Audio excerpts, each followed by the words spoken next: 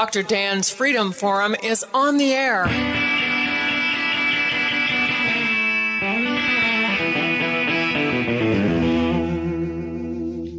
Never send to know for whom the bell tolls. It tolls for thee.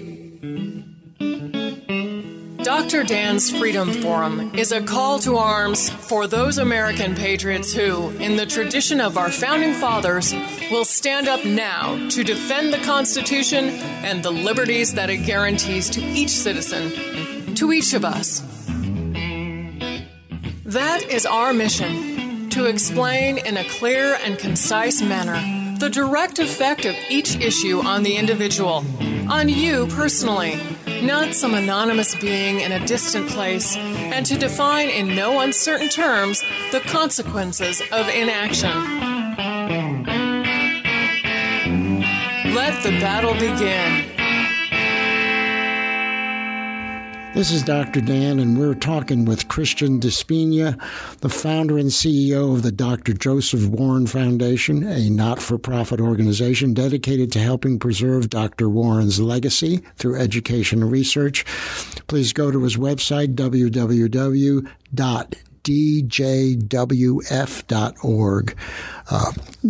Christian has also written an incredible book about Joseph Warren. It's called Founding Martyr, The Life and Death of Dr. Joseph Warren, the American Revolution's Lost Hero. And we're discussing what life was like back in revolutionary times in Boston. It was a hotbed of revolution and coexisting with I wouldn't call it a hotbed, but coexisting with a huge number of loyalists who made tons of money by being friends of the British. So what was life like back then? Yeah, I mean, you alluded to it a little earlier about how difficult things would have been at Harvard for someone at the bottom of the social barrel. Obviously, at this point, medicine is rudimentary. I mean, life was not easy. We talk about these brutal winters. I mean, we talk about the smallpox epidemics that kept visiting Boston. And I think really that's what catapults Warren to prominence in Boston society. There's this horrific smallpox outbreak in 1764, and Warren treats over 100 patients for it, and not one of them die under his watch. And so immediately he's catapulted to hero status along with these other doctors who were delivering the smallpox inoculations. And really, he comes and basically saves Boston from the doom of this epidemic. And it's so funny because when you really look at 1764, 1765, in a lot of ways, it really mirrors 2019 and 2020. We have these political protests. They're dealing with smallpox. So they really, and you said it in your opening there that, really, we need to understand history. I mean, the Colonial Williamsburg mantra for years was that the future may learn from the past. And I just think it's very important that we understand those times. And I mean, I think I was saying earlier that people will say, if Warren is so important as you say he is, why is he not mentioned with these other hallowed names like Jefferson, Washington, Henry, Franklin? And I think there's a very simple explanation for it. Number one, Dr. Warren dies days after his 34th birthday. So he does not leave behind this extensive paper trail. When he dies, he doesn't die as an American citizen. He dies as a traitorous subject of King George III, and he dies in the battle, years removed from this American triumphalist phase where men like Samuel Adams, John Hancock, George Washington, these men go on to become big leaders in the new government. But when Warren dies, it's a year before the Declaration of Independence is signed. So when you really think about it, that founding father designation to someone really is kind of reserved for someone who either signed the Declaration or had a part in the Constitution. Warren doesn't really have a hand in either. Warren is the founding grandfather. I mean, he is on the scene for 10 years before the Declaration of Independence is declared. It's him and Samuel Adams pushing this rebellion to the brink, fighting against these oppressive British policies. And, you mentioned your three heroes of the revolution. I'm going to be bold here and say Warren had it all, right? He's doing it all, voice, pen, and sword, right? He's writing these polemical arguments. He's delivering these fiery Boston Massacre orations, and he's going to the battlefield. Think about it. Where are the founding fathers in the spring of 75, right? They're taking off and going to the First Continental Congress in Philadelphia. That leaves Warren in charge. And I mean, it's just so amazing. He's involved. They've referred to this period as the 60 days, right? The period between Lexington and Concord and Bunker Hill. And Warren is involved in every single battle and skirmish, from the battles of Lexington and Concord to the skirmishes at Noddle's Island, Grape Island, to Bunker Hill. And really, an argument can be made that if it wasn't for Warren, the Patriot movement in Boston might have faltered and possibly ended in failure. Now, I don't like to delve into speculative history, but Warren was such an important catalyst in this Whig movement. I mean, we really can think of him as Samuel Adams' right-hand man and the on-the-ground leader of the revolution when things really come to a boiling point. Do you have eye problems? Ophthalmologist Dr. Dan Eichenbaum, a graduate of Yale Medical School and the Bascom Palmer Eye Institute, has the training and experience to give your precious eyes the expert care they need. Whether it's cataract surgery, macular degeneration, diabetic eye disease, or glaucoma, call Dr. Dan Eichenbaum, 828-837-5404 in Murphy, or 706-745-9777 in Blairsville. Medicare and insurance accepted. Quality eye care, regardless of your ability to pay.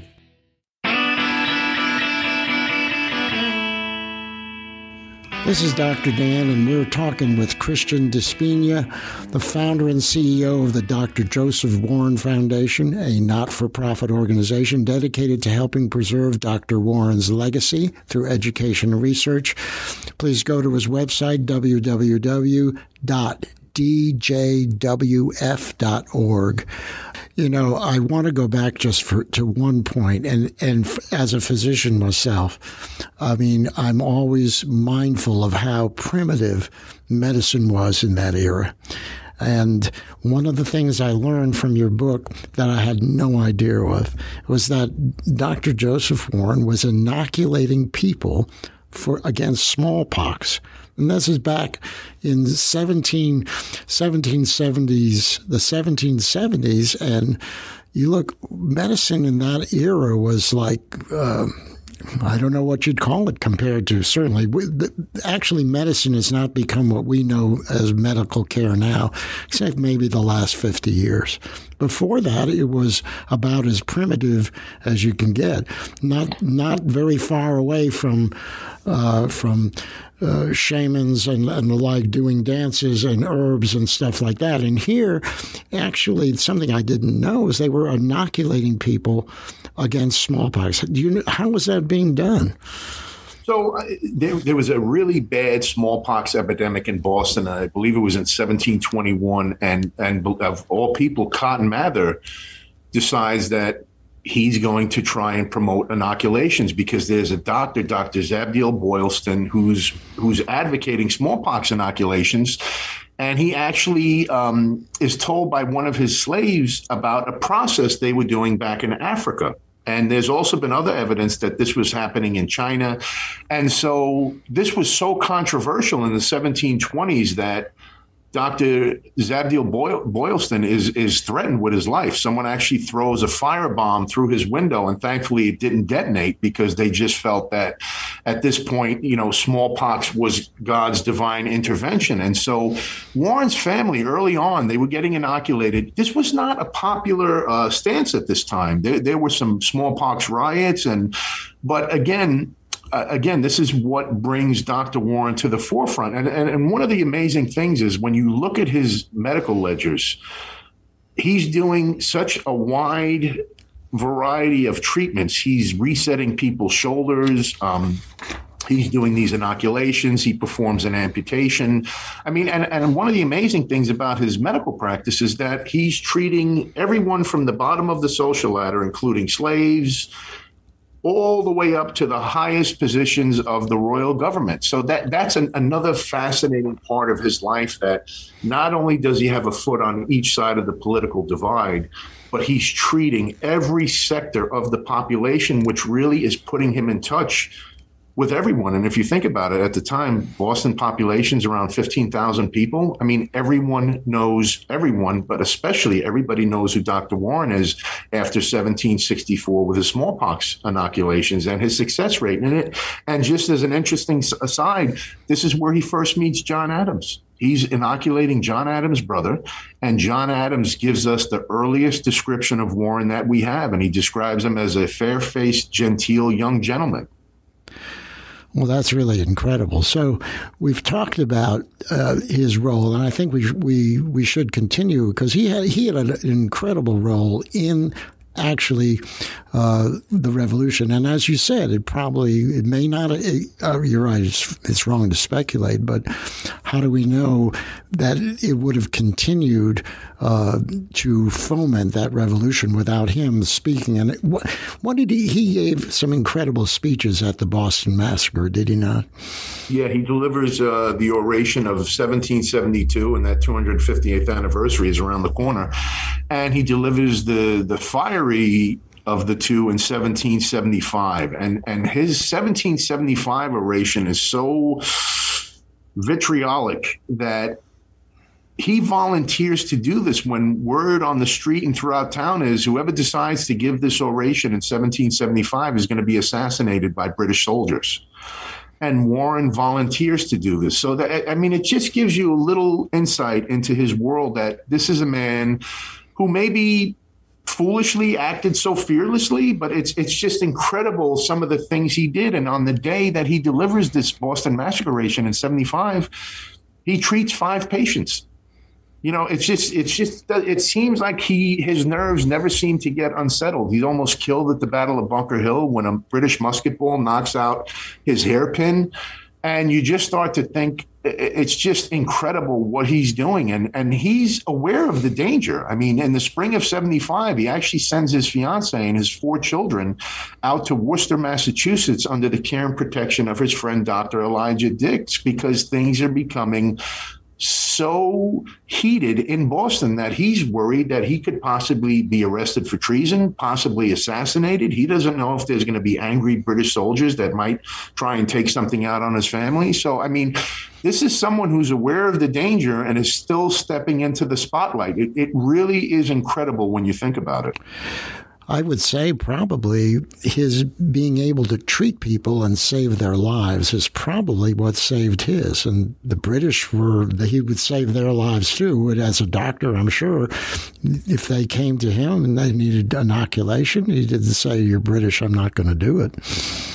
You know, I think this is part of the push and pull about Warren because, you know, if you look at every image that portrays Warren after his death, 99% of them have him as the fighting general. You see the epaulettes on his shoulders, he's carrying a sword or he's holding a musket. And really, the ironic part is that Warren spends his entire adult life treating and saving lives. But yet we remember him as this fighting general that was killing British soldiers at Lexington and Concord and Bunker Hill. And, you know, and I think that's an important point to make too, that, you know, Warren spends his entire adult life, you know, dedicated to medicine, trying to treat the people of Boston.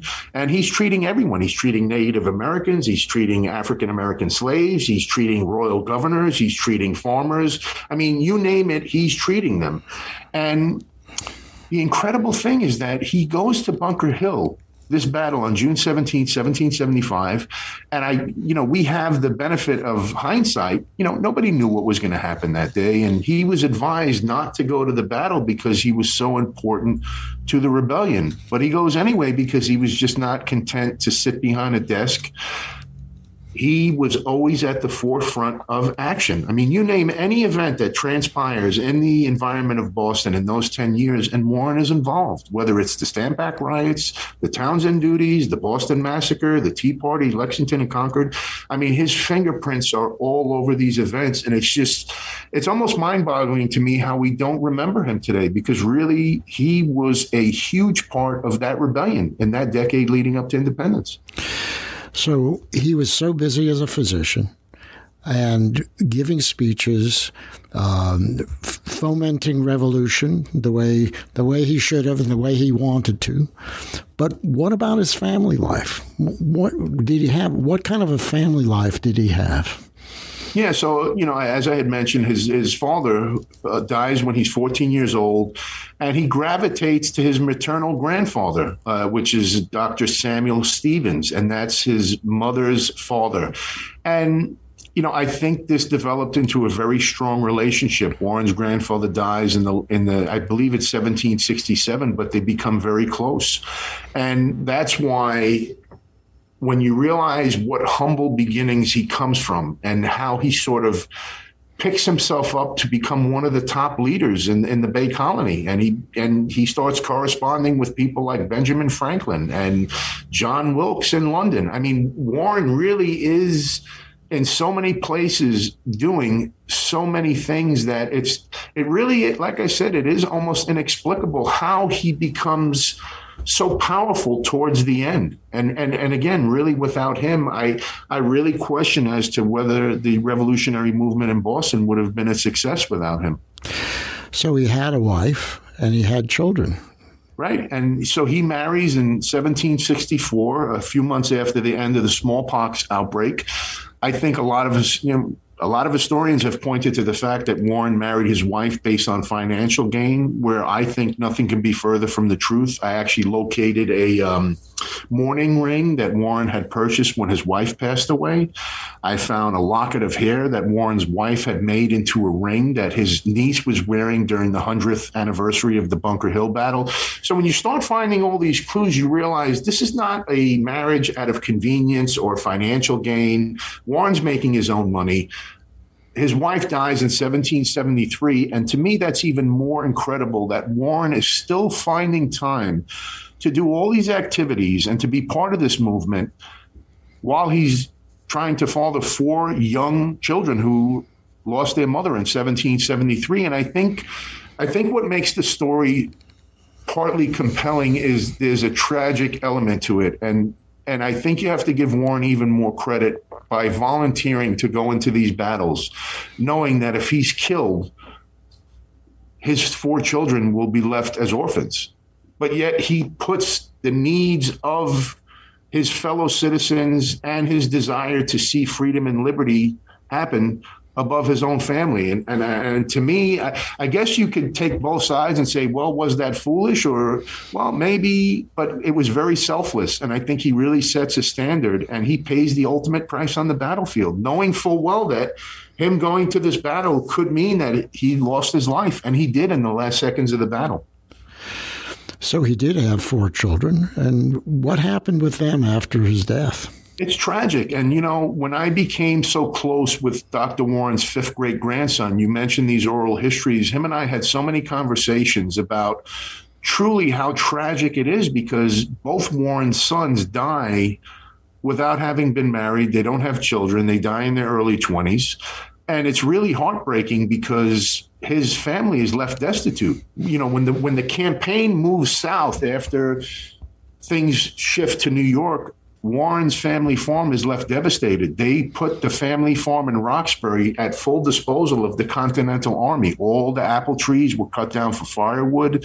Warren's mother was helping take care of injured Continental soldiers. And so they're left penniless. I mean, Warren, we knew so little about Warren, Dr. Dan, we didn't even know where he was living.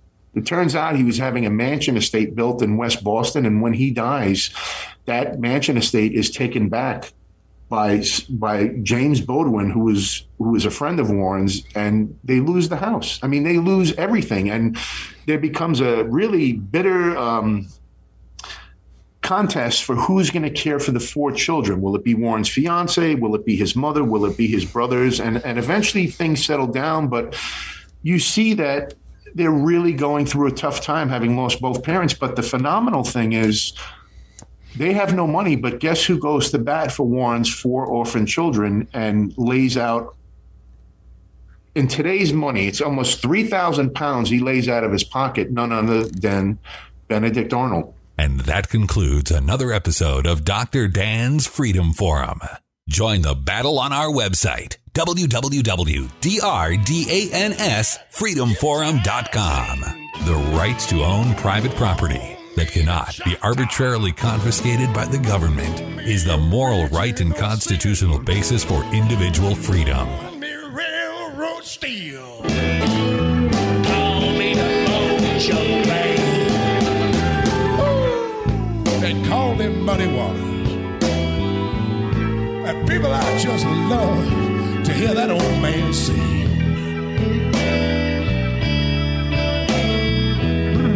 Wait. Yeah, when I play the Hoochie Coochie Man, I get joy in everything. Everything gonna be all right this morning.